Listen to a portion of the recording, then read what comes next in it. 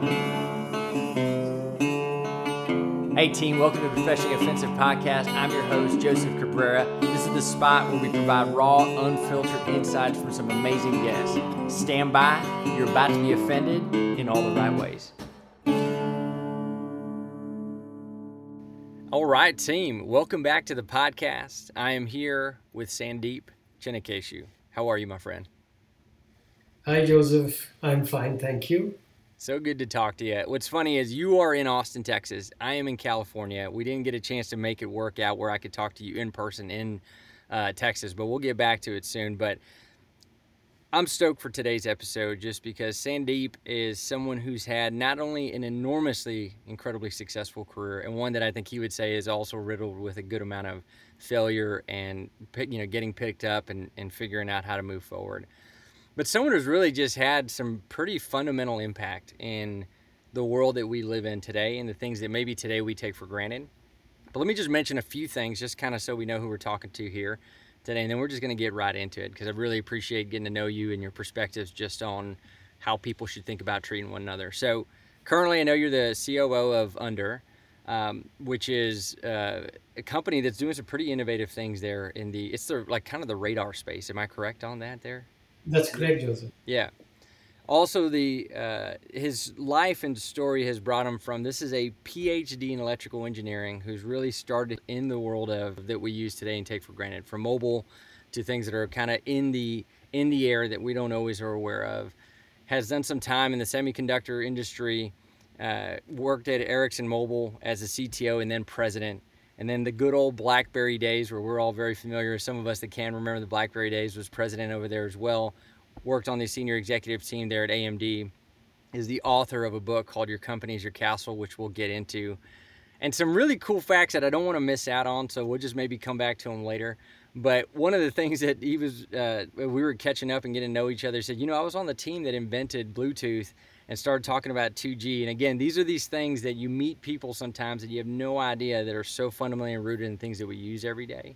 So, Sandeep, I'm stoked to have you on, man. Thanks again for being. Did I miss anything? No, actually, you've been more than generous. Thank you, Joseph.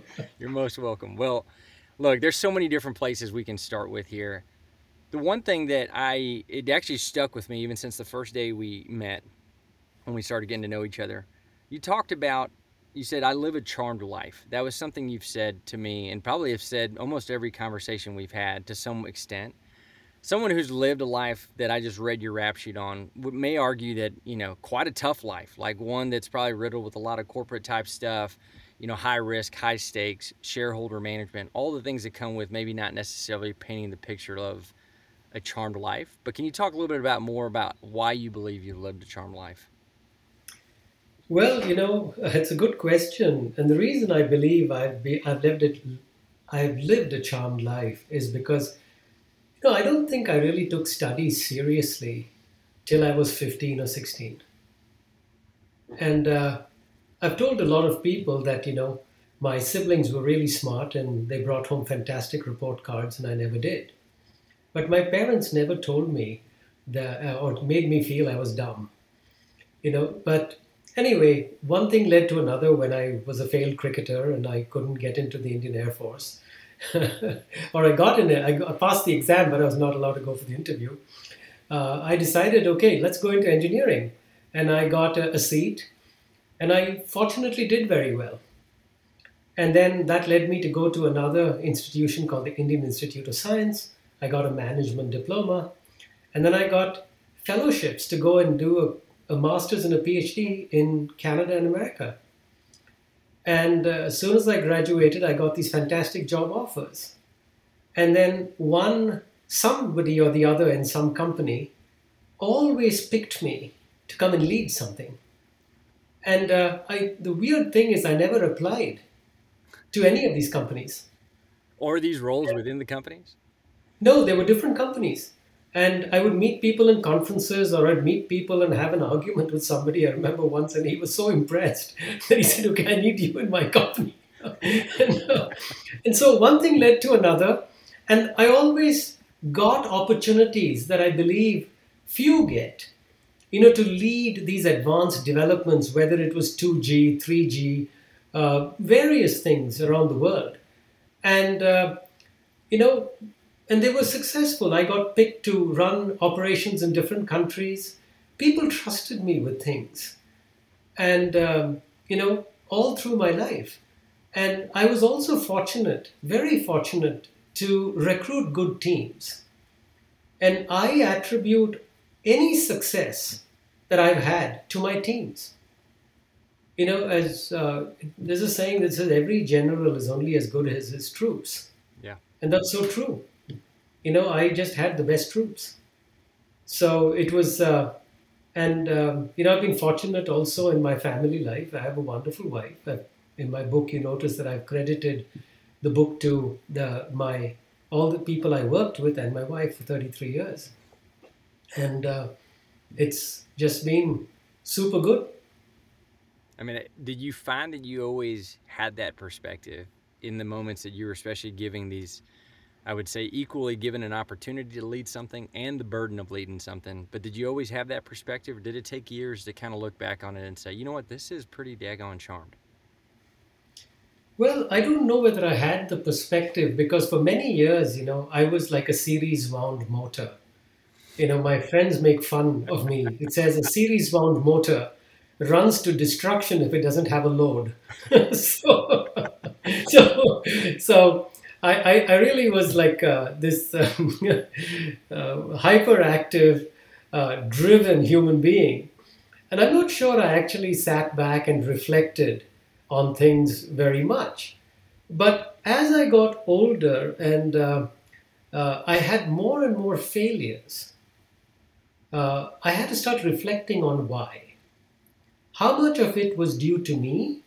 How much of it was because I didn't plan? How much of it was because of circumstance or a macroeconomic factor? And that started giving me perspective. And so, I started learning that I started learning that every stumbling block actually becomes a stepping stone for success. So you start modulating your successes and failures, and if you choose to reflect upon them, you get a very good perspective.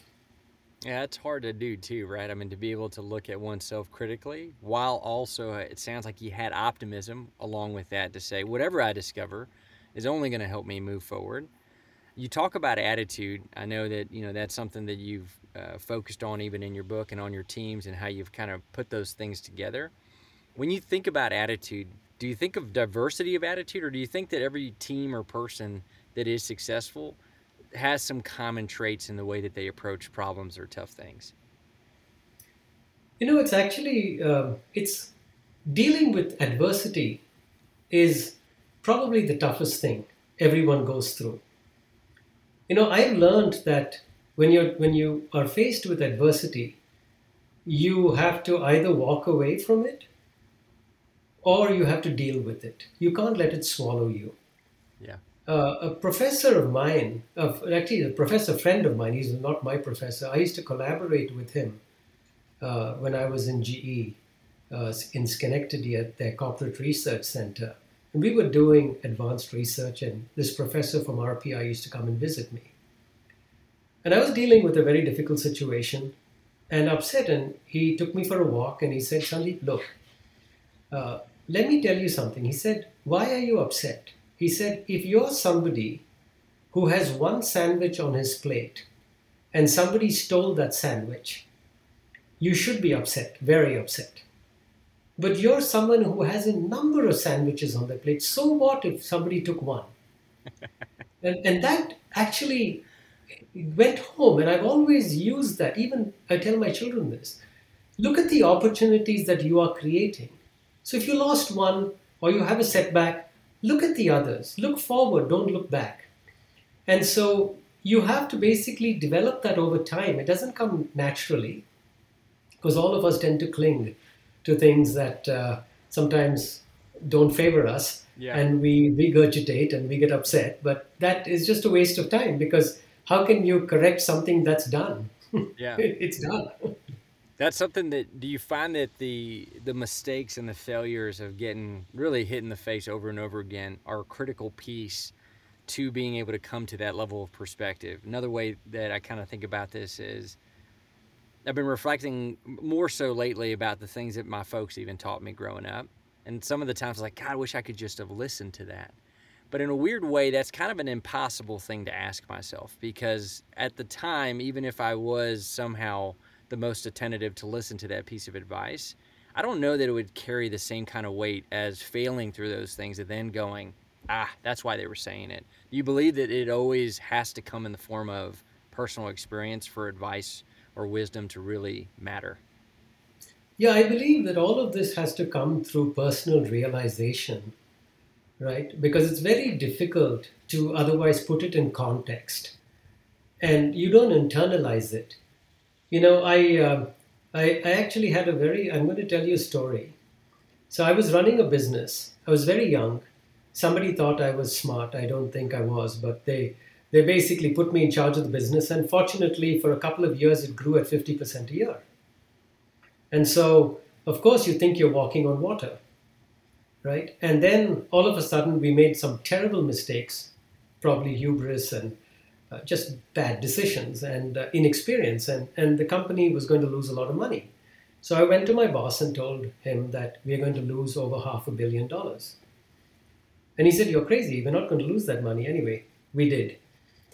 And at the end of the year, I sat down and said, I don't care whose mistake it was. I was in charge. So it's my responsibility. You can sit there blaming people or situations and circumstances, but that's not it. So I went to the management and said, "Hey, I think you should let me go." They said, "No, you're too valuable. You know every part of the business." But I said, "At least let me step down because I know how to clean this up." And they were shocked. They said, "This is really odd. You're actually asking to step down and you're going to report to one of your subordinates." And I said, "Yeah, absolutely. No problem. I got to clean it up because it was on my conscience." So in a year, I cleaned it up and then they double promoted me. And, a few years later, I was asked to, the president of the company, CEO of the company asked me to go and fix another one of his divisions. And so I was being interviewed by the chief operating officer, and I asked the chief operating officer, "Why would you trust me when I damaged one of your businesses?" And he told me, he said something really, he said, "Sandeep, we don't want to lose that expensive education that you had." So I was picked for the other job, and fortunately that turned out to a raging success, and they were really happy. But I think the point I'm making is you need to have personal experience in going through pain and reflecting upon it before you can actually internalize it and say, "Okay, what are you going to do about it?" No, I mean, when you were given that opportunity to kind of clean it back up, were you good at like basically putting it out of your mind that I'm stepping down and doing this thing? The reason I ask is I know that's difficult for a lot of folks to do, because there is a bit of this, well, the world already knows me as this. If I do this, what are they going to think of me? Was that hard for you to do, or did you just say, no, my commitments here are way more important, I don't care? I don't think I even thought about my personal situation. Yeah. Yep. All I thought about is, hey, I knew exactly what we did, the mistakes we made, Yeah. and the job was to clean it up. I mean, there was no other thought, Where did that right? come from, Sandeep? Is that like, did you grow up watching your parents? Like, because that isn't, I would say, not, that's very uncommon to be singularly, or can be singularly focused on just doing what's right. Where's that come from? I don't know. I think, I mean, obviously, my parents had a very influential, they had a lot of influence on me in the way I thought and the way they brought me up, Yeah. and how to basically keep the commitments. But I think also it's essentially it's actually a moral factor, right? Like, if you believe you were responsible for something, then you have to have at least the dignity and honor to go clean it up if you were responsible. So I think it's more that commitment about who are you. You can't just walk away from failure, especially if you created it, Mm. right? Because it's also building. It builds you because if you look at it, think about this. If you have made a mistake and you're willing to go correct it, how will people judge you? They'll at least know that, hey, this person made a mistake, admitted it, was willing to work and fix it. But if you just walked away from failure and tried another job, right? And your record was like that, you'd always be known as somebody who ran away from failure. Mm. And that doesn't build a lot of character or, uh, your ability to deal with things and experience. Because in life, whether you have to go through a certain number of cycles of success and failure to truly appreciate your abilities. It's like, as one of my mentors taught me, he said, steel is made by repeatedly taking iron, heating it, beating it, cooling it. And you have to go through the same thing. You have to be battle tested. You talk about, I want to talk about both battle tested and commitment. I think it goes very in line with what you're talking about here. Even before we were catching up on this conversation, and you were talking about commitment, and I'm always curious what keeps somebody doing what they're doing for the time that they need, they believe is good or adequate to do it, or whatever it is, or their intuition tells them. And you said something very simple, and then you've said it a couple more times even in this conversation. You said, well, it's a commitment I made. And it reminds me of, there are times in my life where I'll turn to my wife and I'll go, okay, are you ready? I'm about to promise myself something. She goes, I'm ready. And she knows when I say that, that means like higher heck water. Like we're gonna see this thing through, and so just know that if it gets rocky, like we got to stick with it for whatever it is. Might be a family thing, might be a professional thing. That level of commitment, I don't see often. I do see in a world today where we easily want to just jump if it doesn't suit what we are. Where I've seen you talk about, well, look, this is basically a commitment and a promise I made, so I have to see it through. Why is that so important? I mean, is that the honorable Sandeep that's saying that, or is it because you know there's something special when you stick to those kind of things? No, I think it's there's two things, right? It's defining who you really are, and it's how you also want to trust other people. You use the same mirror. You use a mirror to basically also uh, deal with other people. I've always maintained that respect is mandatory, but trust is earned. Mm.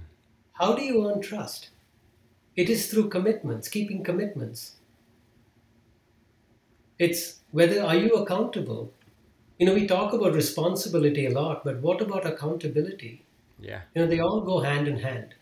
So I think it's if you want to be a leader, right, you need to be trusted, because leaders, Joel Arthur Barker, he's a futurist, has written a beautiful definition about a leader. He says a manager manages within a paradigm, and a leader manages between paradigms. So when you manage between paradigms, you have to go. There's a chasm. You have to cross that chasm because there's a paradigm shift. Yeah. And we want, if the chasm is sufficiently wide, you need people to follow you to help you basically bridge that chasm. And how are they going to follow you if they don't trust you? So it's extremely important to build that trust. And you can't ask people to keep commitments if you won't keep your commitments, because that is not leadership. Yeah. So it's extremely important that you set the standard. Just like if you're a parent, you have to set the standard for your kids. Despite the pain sometimes, right? That's probably the most important Yeah, but thing. that's part of parenting, right? It's part of everything, right? And I think that's something so easy to want to walk away from sometimes when you do it. Very true. Very true. When you I want to go a little bit back to the battle tested years of, and I'm probably still doing it. I know we were catching up and you were talking about that, and the battle tested years of, you know, being a part of a team that creates Bluetooth and the G's, going through that, and then running these companies that are iconic in our world. You talked about just saying yes, right? This is just anytime you were given an opportunity, you said yes. How difficult was that to do?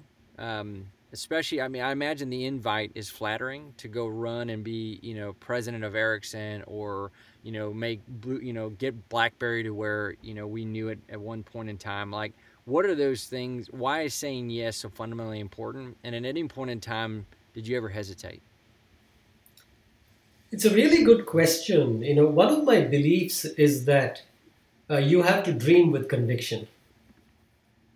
Okay, because if you don't dream with conviction, you have enough skeptics telling you why you will not get there. Yeah. When I started my career, I wanted to go into mobile phones. This was way back in 1984. And everybody told me, are you nuts? Why are you throwing away a perfectly good career This is and a going into fad, something Sandeep. nobody wants? I'm sorry? They're probably telling you this is a fad, Sandeep. Like, don't get into this. No, they said, a big consulting company says there won't be a million phones sold by the year 2000. And by the way, phones are like backpacks. You're carrying several pounds on your back, Yeah, that's right. and but all technology evolves. And I said this is going to be an indispensable tool for human communications, and so I bet on it. But then, for years, I was a researcher and a very respected researcher. I was paid a lot of money and to do mathematics, and it was fun. And I had a really fantastic team. I was allowed to go and pick the best and brightest minds from around the world, and nobody ever hesitated in giving me more funding to do research. So it was perfect.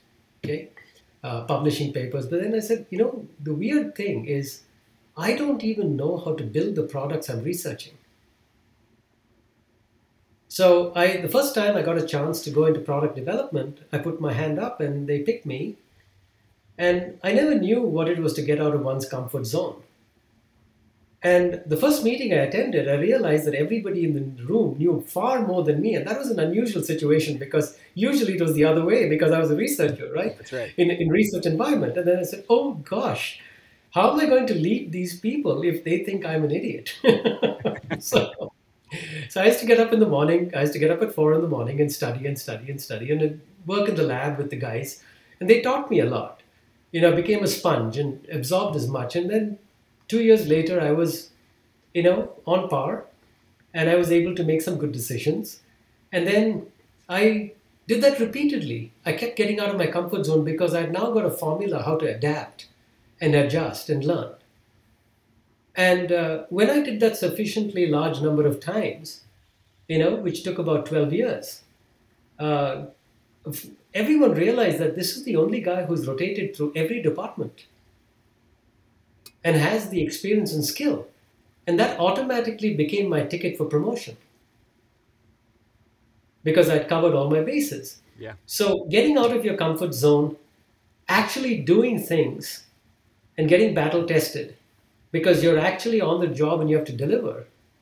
And that gives you a tremendous amount of confidence, right? Because once you've built that formula, which is why when people said, hey, move to this country, move your family to this country and go fix the business, it wasn't a very alien concept to me because I had done it all along. Yeah. Sandeep, what do you tell somebody right now who says, Sandeep, I got this thing that I want to pursue, a role in the company, a growth, whatever, but I know nothing about insert, finance, product, marketing, whatever it might be, technology. I know nothing about it. Right? I feel like I'm going to be exactly in that same room you were, but they don't know this background story. Like, what do you tell them to make the first step? There's so many folks right now that are holding themselves back from being able to pursue something because it isn't in the context of the domain they think. What do you tell them to get them moving that first direction? Yeah, so, this is, I think it's learning, it's investing in learning, and it's your curiosity of what you want to learn. It's one of the reasons I also wrote the book. Because what happened is when I was 39 years old and I was promoted to being a general manager, of course I knew nothing about finance.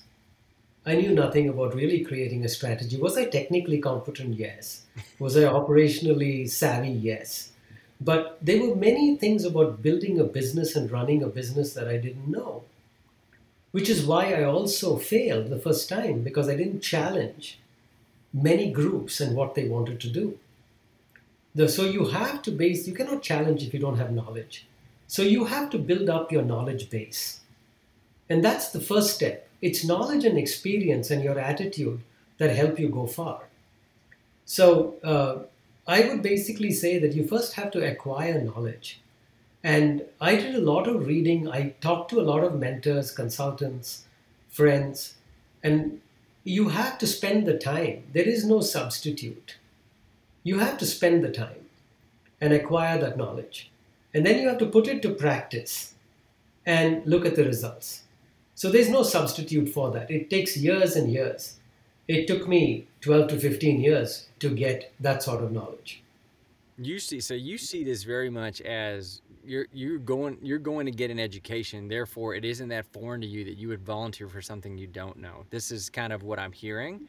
This is the part that always goes through my mind as a bit of, it kind of makes me wonder, like, well, the logic seems skewed. You know, we enter this world knowing nothing and we go study a thing that we learn, and then we hopefully get an opportunity to learn more.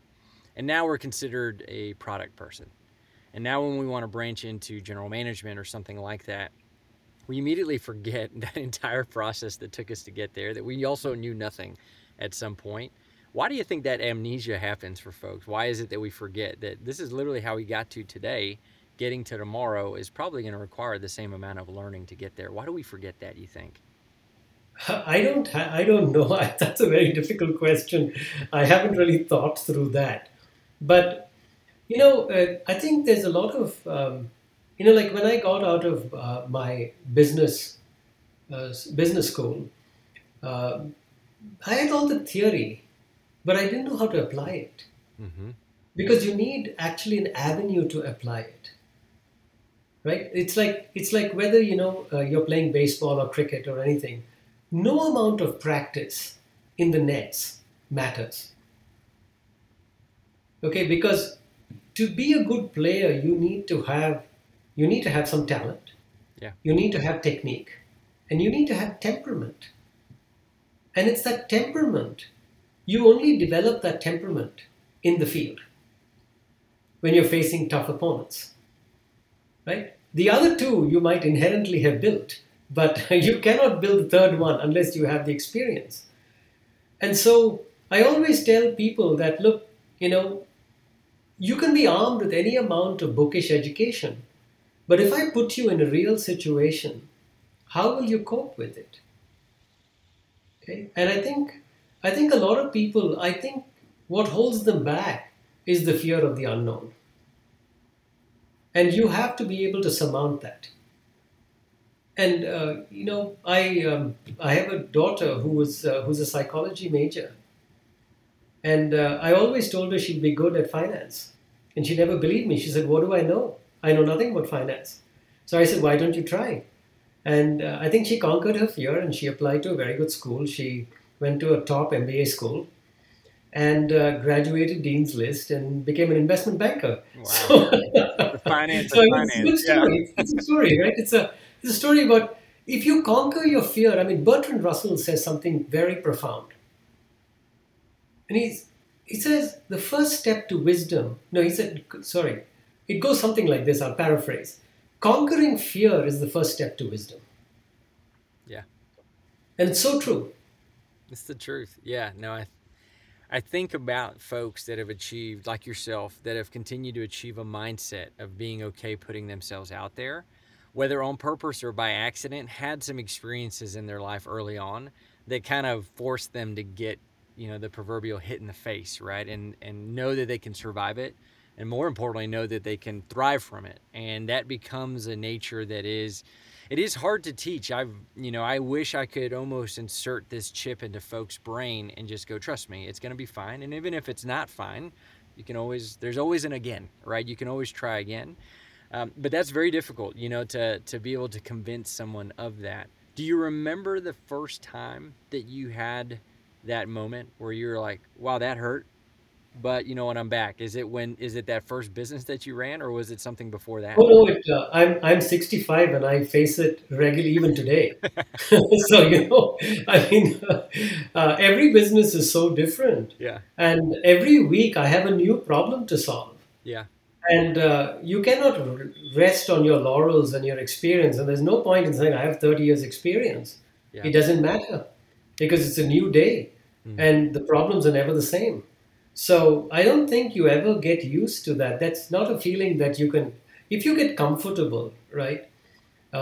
It's very difficult. So you have to go into every problem, with some amount of courage and conviction that you can solve it with the clear feeling that you might fail, okay, but you can only try, Yeah. okay.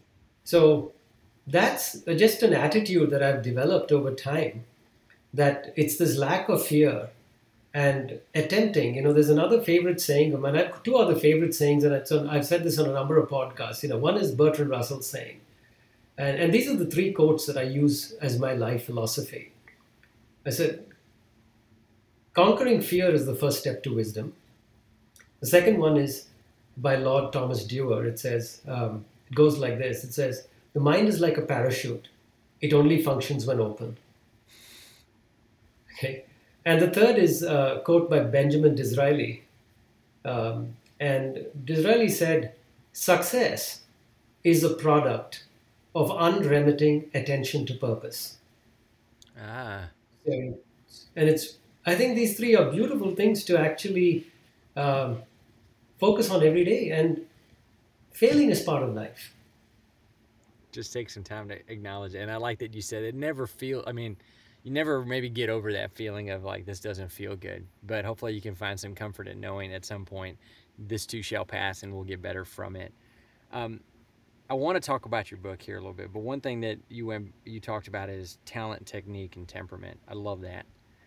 Is there one more important than the other, or these things kind of have to symbiotically work together? Like a P&L balance sheet, and an like is it like they all work together, or do you say, what, when all else fails, have this as the most important? Well, it's difficult. I mean, I think, if you look at it, talent, technique, is comes from knowledge and your ability to assimilate knowledge. And temperament is more attitude. Mm-hmm. But if I had to pick between the two, I would go with attitude. You would go with attitude. It's how, yeah, how do you deal with situations? I mean, it's not how do you deal with difficult situations? You need to have that courage and conviction to overcome what's in front of you. And, you can only try. How does that manifest in some of the leaders you've looked up to? Is it always this calm demeanor under pressure? What does that look like in on the battlefield, so to speak, and when things aren't going well? So, it's an extremely good question, and I've asked myself what makes good operational leaders, and I call it in my book. I call it truffles, triage, and temperature. The leaders that I really admire operationally, there are many characteristics of leaders like vision and managerial courage, and I talk about all that in the book. But the thing that in day-to-day in situations and operational situations, the thing that matters is the first is developing a sense to uh, predict something bad is going to happen, or to not whether it may not be predict something bad, but to basically foretell in some way that you're seeing a pattern that you're going to have a problem. And that's what I call truffles, because it's almost like these pigs that are able to smell truffles 3 feet underground. Yeah. Can you develop that sense of smell to know something's going to go wrong? Mm. The second is, what is your ability to triage? Now that you know something is going to go wrong, how do you triage and diagnose what is the root cause? How do you set up a task force to get to the root cause? And the third is, how do you manage the temperature of your team? Because in these difficult situations, Some leaders just bang the table, scream, yell, intimidate, demand, have tantrums. That's just completely useless Yeah. because your team is feeding off your energy. If you're panicked, they will panic or they will just ignore you. So the question is, how do you stay calm in such a situation and provide clear direction? Hey, try this, not just have them do shotgun approach, do everything. Systematically, like a surgeon, basically tell them what to do. And you take the blame if something went wrong. You have to unburden your team, okay? Because that is the responsibility of the leader. And you will find that that drives enormous respect and loyalty when you do that. And probably better outcomes in a lot of ways, right? Because if you know you're unencumbered and your leader's got your back, you really don't want to disappoint somebody like that. Exactly, exactly. It creates. You just said it much more eloquently. It's exactly they know they don't want to let you down That's right. because and especially when you're working just as hard, right? And you're trying everything to move the ball forward. Of course, they're going to back you. Ah, so cool, man. But let's talk about the book. That's actually how we and you really got introduced. Actually, a mutual friend of ours, Anthony, he actually says you got to talk to Sandeep. He's been helping our company out. He's been. Actually, I don't think you even came to help their company. You were just working with them as like partners. And he says I've always found him just be really delightful and impressive anytime we were able to interact. He goes, and he's got this incredible book out. He goes, and so if you get a chance, and so this is kind of how, thanks Anthony, but also this is kind of how it started with this book. Talk to me first about, before you dive into the book, Your Company's Your Castle, why a book? What was the reason behind, the impetus behind even getting something in written word out there? Yeah, it's interesting. I always, wanted to write. I love writing. I write extensively. I probably write about 500 pages every year or something, and I send it to just friends. But a number of my friends, professors, and they told me, they said, Sandeep, you have had a lot of experience over 35 years in mobile phones, in wireless technology, in semiconductors, and software. But more importantly, you have a formula of turning around companies. Okay, and you've done that in multiple continents. So, and that formula, most of the people who worked with me said the formula just works. Mm. And so, why don't you document what that formula is? Because they said, the guys who worked with me said, we've followed you in 3 companies, or 2 or 3 companies, and the formula is exactly the same, and it just works. And so I said, okay, and I started writing. That's why I started writing the book. And I thought it could help aspiring minds, so that they don't make the same mistakes I made. Because I did it by trial and error. And I said, hey, this could be a good jump start, and they could build upon it. Which, as I said, if I lay the foundation, they can build a bigger castle than I built. Mm. And that's why Your Castle is the fitting title. This is kind of so the concept behind it. Maybe talk to folks now. They're kind of understanding. Okay, why Sandeep did it. You want to be able to help folks moving forward. In what way? Kind of what was the intent about how you were helping folks build this? Is this would you tell somebody this is kind of a tactical playbook, or would you say this is more mindset, or a combo of the two? So there's 2 parts to the book. I think there are eight chapters that focus on 8 structural elements of building each company. So it gives you that holistic view of how to build a company, not just one dimension, right?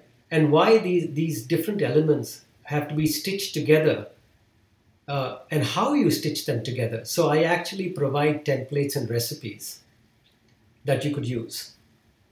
Okay. And the second part is, which is a much smaller chapter, it's the final chapter, is that now that you've built your company, how do you build yourself to run it? Oh yeah. And so the second part is actually 7 beliefs that I have, which I've kind of talked about in a smattering way. But these 7 beliefs are important how to build yourself in order to run the company.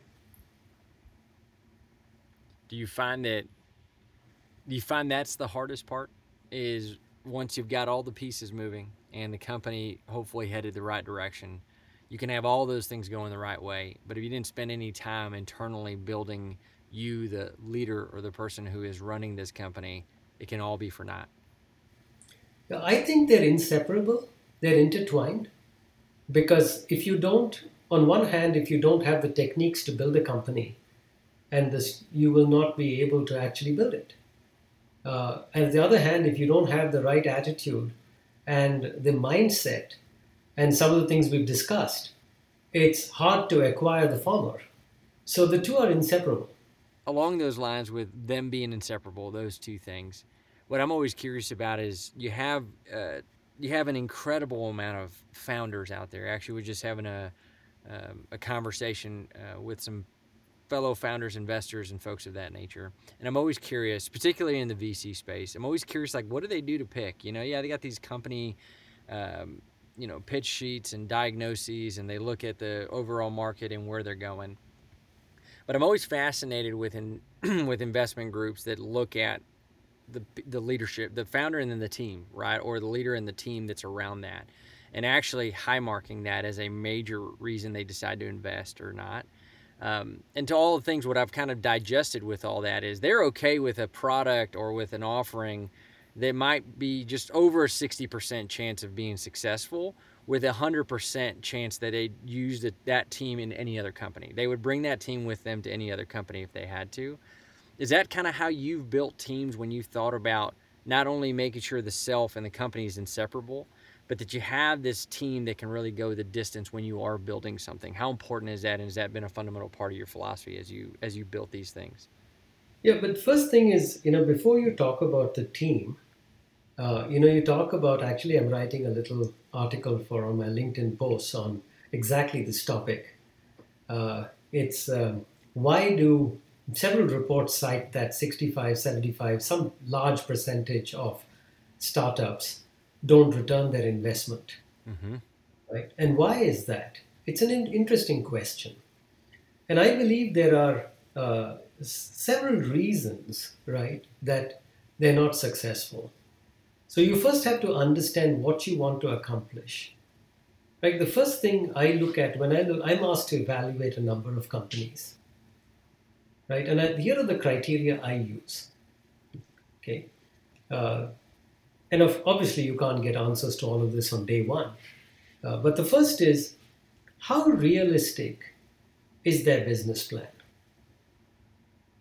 Really check the facts. Is it wishful or is it realistic? The second is, how deep is their market knowledge? Is there a need for the product? Right? Do they know about pricing? Do they know about their competition? What is their sustainable differentiation?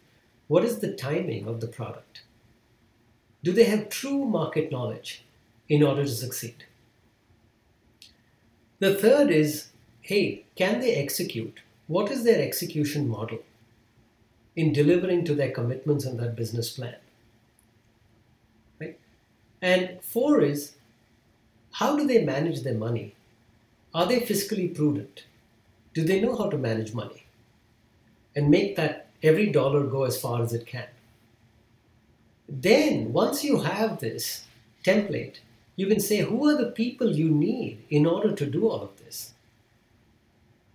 And you put them in the right spots because they need to fill all the skills. Like if you look at this Your Company is Your Castle, which is my book, and How to Build Resilient Business, there are 8 structures. Do you have people who can cover those 8 structures? If you only have one structure, the probability of success is low. Now, initially, that's okay for the first year or something like that, but depends on what your business plan is. So it's extremely important to actually understand what you want to get done, and then pick the people with the experience and knowledge to fill those holes and to execute. When you think about putting the right folks in the right specific structures to manage, do you almost see that as hyper focused singular on that structure? Another way said is it okay that they share? Can one person do two different things? Oh, absolutely. In a startup, you want switch hitters. Yeah. You don't want super specialists in one area who won't help anyone else, because they also tend to be myopic. So no, no, you want people with the vision that they understand that my job cannot be successful if I don't have cooperation from these other departments. And so you have to build that symbiosis. Otherwise, it's going to be very difficult. Yeah. When you get these things right and you find that there's still friction in organization, I think about the bigger companies that you've run. What do you find your most important role was, as kind of the head of that, ship, so to speak, when you got, especially particularly a complex, more people, more things going on. There's a lot of places where you as the president or the CEO, or the chief, whatever, can insert themselves into. Where have you found it to be most successful when you are finding a good amount of friction within a complex organization? Yeah, the first thing is, you need to have a good annual operating plan, and you need to have diagnostic metrics. Because, being in meetings and having opinions is one thing. People don't get that. But you have metrics. Metrics are telling, they're diagnostic metrics. They're telling you that a particular function is broken or a particular metric is broken, and therefore you can dive into it because you need to have hard facts. It cannot be based on innuendo, it cannot be based on opinion. It has to be hard facts. And so when you actually can show that something is broken and how it permeates across multiple groups, then you can actually say, okay, three of you go fix it, right? And this is how I would approach it. But without those metrics, it's very, very difficult to do that, because all that happens is it says you said, I said, and we are conflicted because we each have our opinion. And so I like to basically do things with data driven decision making, and saying, okay, we all agreed on these metrics. And like an example is, let's say, delivery accuracy, and you say the customer wants it on a certain date, you're perpetually 2 months late. Now, how do you expect to have a business? Mm-hmm. And then you go and diagnose why. You have to get into detective mode in a way and say, why? You follow that paper trail and you ask questions till you get the right answers. And it's not about interrogation, it's about trying to find out what is the root cause.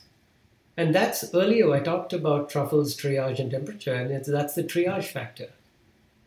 And so whenever there is a lot of conflict in a group, you try to break down and say why, what went wrong, right? And pinpoint with data. You can't just be accusatory, you have to have data. What is the art in that when you balance the art behind having the facts down and then is it the delivery and the execution, or is it the investigative work? How do you balance those two? Well, it takes it. There's a couple of things, right? It's also like how you diagnose. Diagnosing using the metrics and triaging, it takes experience. You can't do it without experience. But then how you deliver the message is also important. You have to find each person absorbs information a different way. Each person reacts to information a different way. So you've got to find the right forum in way to communicate it. And I've made a lot of mistakes. Earlier on in my career, I used to be, everyone thought I was an expert at so many things, and I'd give extremely direct feedback, and that didn't work always, Yeah. right? So there's a way to, and with time, to the point that I think in one of my last jobs, the CEO told me, he said, "What happened to you? You're getting soft." I said, that's what happens when, you know, you get a few years under the belt. No, it's probably worth having. I do think that it reminds me always of when someone will use well, I just call it like it is. That's probably a saying you've heard folks do when they deliver really cutting, hard facts. Go fix it. And you recognize what you just said there is so important, right? Because if you know that, if you deliver that that person may take it as this is 100% your fault and take it very personal. Now you have That's almost right. zero chance of it getting fixed, right? Because there's a lot of emotion involved in that. Whereas being able to deliver it in such a way that says, good thing we've discovered this. Now it's time to go get this done because we got a lot of people that we need to, figure out. Those things are not always very obvious, especially when you think about factory. But I do like the way that you said you got to have those two things balanced. In the times that we've gotten to know each other, you've mentioned a few things in the past. And as I started looking at your career, you kind of took this thing right out of my brain. It was like your mind reading, right? And it was something that was it was percolating there. And finally, you had said it before I even asked, and it was, you've been given 4 or 5 opportunities to take the reins of CEOs of different companies. That as a position, folks have invited you, and that seems to be the one thing you've declined in your journey. And when I asked you about it, you said you got to know thyself and know where you best serve. Can you talk a little bit about that and what does that mean? And how might folks really apply that with what they're trying to do, especially in a world where being CEO seems to be glamorized quite a bit and it's easy for all of us to just want to do the job? Yeah, it's actually interesting. It's a very good question because, um, I once did a survey. They have these, when you're a senior executive, they have the HR department does surveys on people. And there was a survey, I think it's called the Hayes survey or something like that, where they rate the executive based on three factors: accomplishment, association, and power. Power, we all know, association is how do you want to network and be accepted by your peers, etc., and accomplishment. And my score was very interesting. So they came back and said, it's really interesting. My score was very high on accomplishment. Clearly, that was my preference. Low on, not so high on association, but low on power, which many people thought was odd because they thought, given my position, power would be the most important. Mm. But what was interesting is my when I answered the whole battery of questions and they plotted this curve, they also did that with a 360-degree view by talking to my employees, talking to my bosses, talking to my peers. And the cumulative score between my own rating of myself and those of the 360-degree view was within 2%. And and I think that's very telling that about why I know myself because I'm driven by accomplishment. And I know if I want to accomplish, and that gives me the biggest satisfaction, nothing else. Mm. And I'm an extremely detailed oriented human being.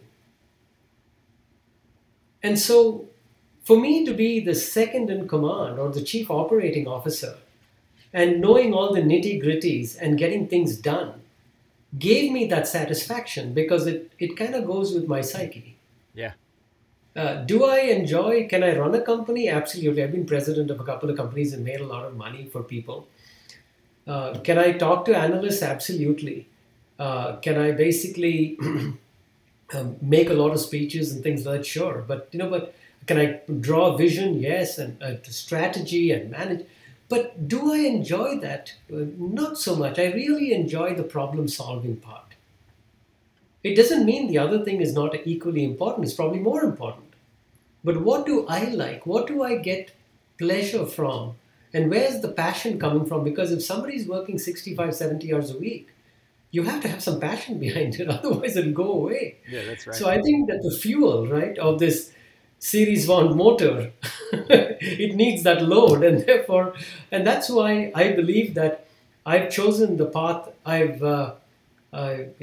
picked. And so, Well said. I think that's so important to not only know thyself, but to spend time continuing to know thyself, because I do think that there are plenty of unhappy CEOs, COOs, and insert the title because they are doing something out of expectation or some, glamorizing of it versus doing the thing that really drives them.